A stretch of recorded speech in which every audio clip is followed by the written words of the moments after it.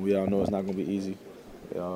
This time of the year, things get tough, and you just gotta go out there. You gotta want it. You gotta play hard, and it starts on the practice field. We just gotta get better, and we always harp on that. Their defense is obviously different than last year. What stands out about the biggest change in this defense now going forward?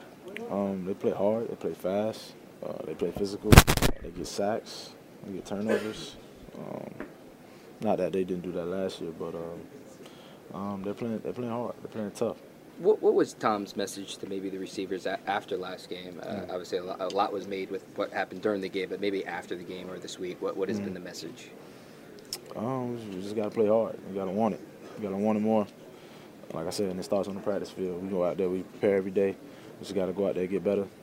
And like I said, you got to want it. I mean, it's all about mentality.